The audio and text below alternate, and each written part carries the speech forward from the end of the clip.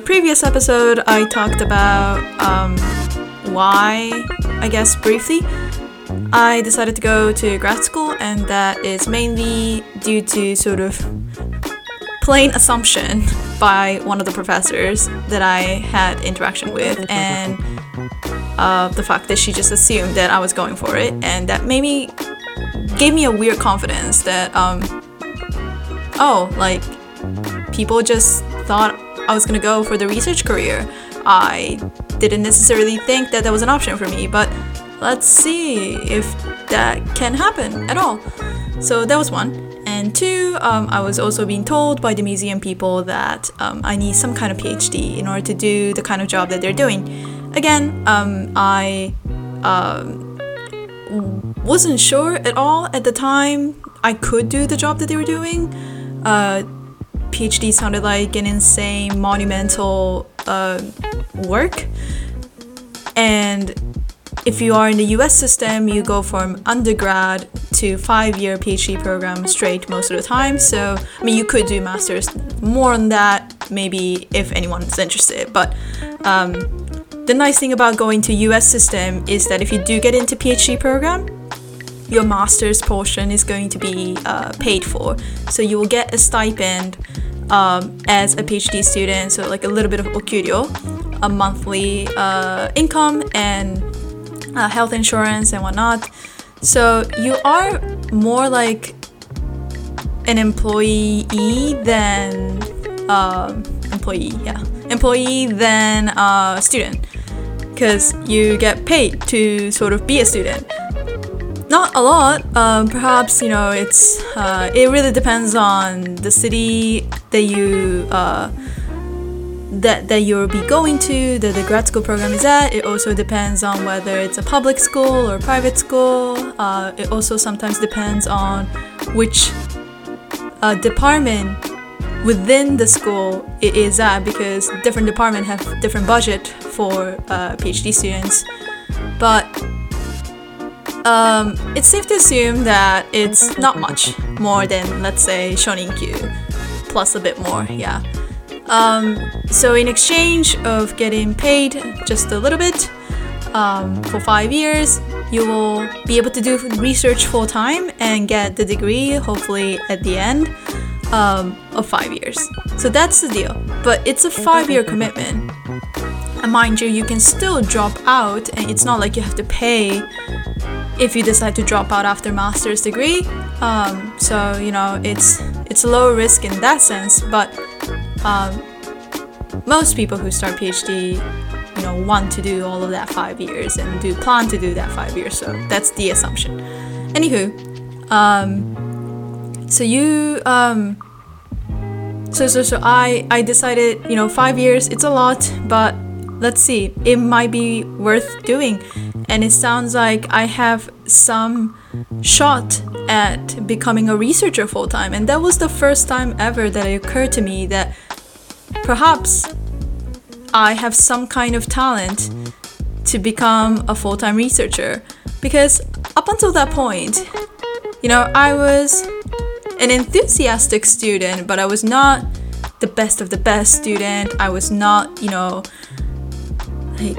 getting awards left and right, or getting A's all the time with no effort or little effort. It wasn't like that. I sometimes had to work very, very hard just to get a B.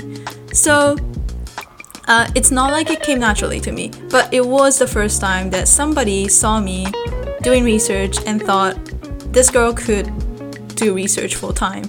So I wanted to give it a shot. I wanted to see. And, if I didn't get in, so be it, right?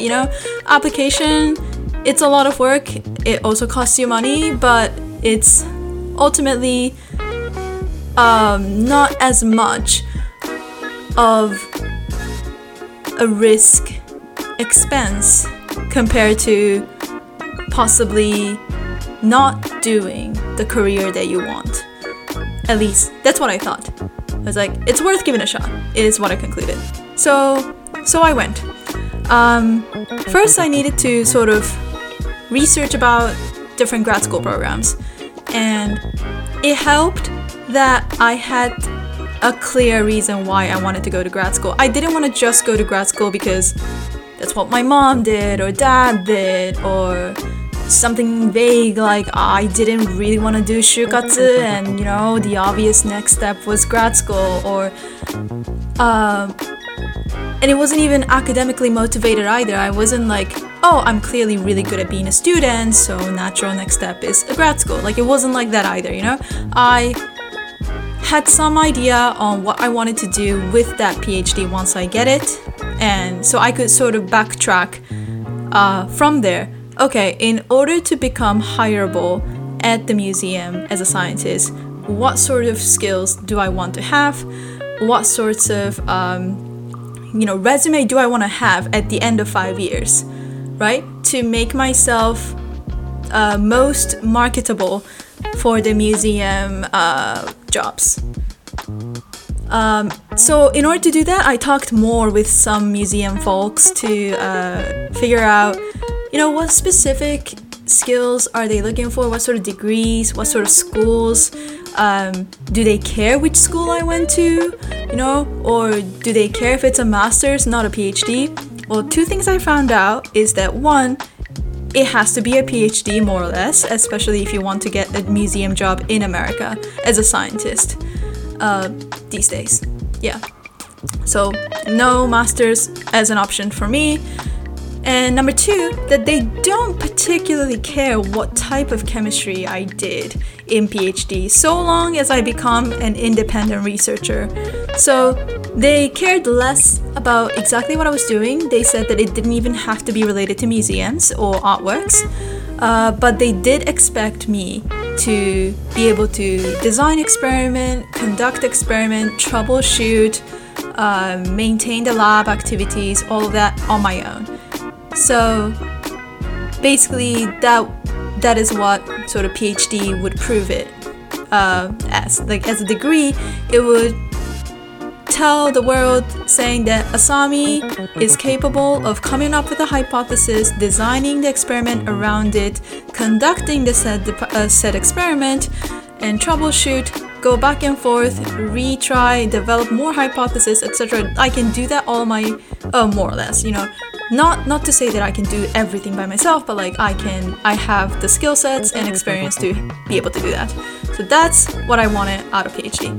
So that was nice to clarify that, because then I can really focus on, okay, what is it that I want to spend my next 5 years doing research about?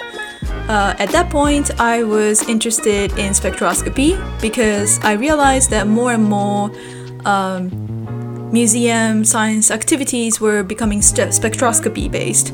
That helps, that allows and enables a non-invasive way of analysis, which means that you don't have to damage the sample, or you don't even have to take a little piece of artworks in order to conduct your experiment. You can just shine the laser at it and learn a ton of things about the artwork, whether it's pigment, binding medium, layers, compositions, all these other things. So even with my baby undergrad, spidey sense as a scientist, I figured out, what? The trend in a museum science is going towards non-invasive, which means more lasers. I want to work in my PhD using lasers. That's what I thought. That's my 22-year-old self thinking, okay, I'm gonna go look for laser labs. And I also found out that the more sort of laser-oriented labs I was looking at, and I still wanted to do molecular spectroscopy, right? Like, I didn't want to do physics as a degree because that's not my background, and two, I was less interested in sort of particle physics way of using lasers or ions or other things. My primary interest was what chemistry happens when you shine a laser at the molecule. So that directed me to more into molecular dynamics field. So not just looking at spectroscopy in a static way, in like one particular set point, or like one particular spot in the time axis, right? I wanted to look at what happens to chemistry over time, over some period of time, whether that be, hundreds of femtoseconds or hundreds of nanoseconds or even longer. And that's when I stumbled upon ultra-fast molecular dynamics, and they were shining. Many of the communities of this ultra-fast molecular dynamics people were shining typically UV lasers, because that's some of the most accessible and the most energetic laser pulse that you can shoot at molecules. So they were shining UV pulse to a molecule that has some sort of absorption cross-section, and they were looking at what happens to the molecule after that. And again, my naive 22-year-old pre-scientist self, baby scientist Asami, thought, hey, UV to molecules, that's like how we care about artworks.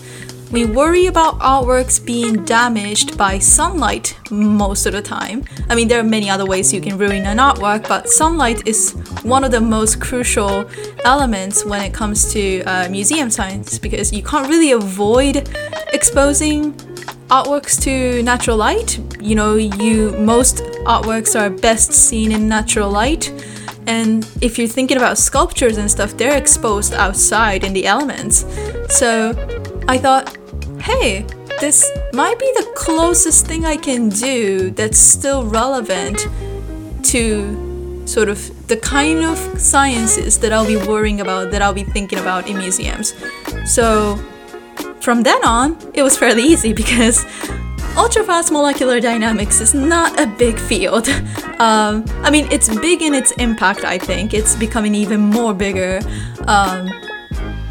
in impact. But in terms of the number of people who are involved, there were limited number of people who are doing experimental work on it. And that was another key. I did not want to become a simulation-oriented theoretical scientist, which is important work, and I knew that, but I knew that what I wanted to get out of, again, at the end of 5 years, is some skills to handle laser, like a hands-on skills.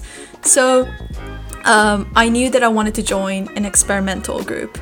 So all of these things basically helped me narrow down to very few short list of grad school programs that had, one, experimental molecular dynamics, ultra-fast molecular dynamics research group, and two, that has museums within the university, or is sort of in the partnership with universities, so that if I wanted to go collaborate with the museum people, I do have an option.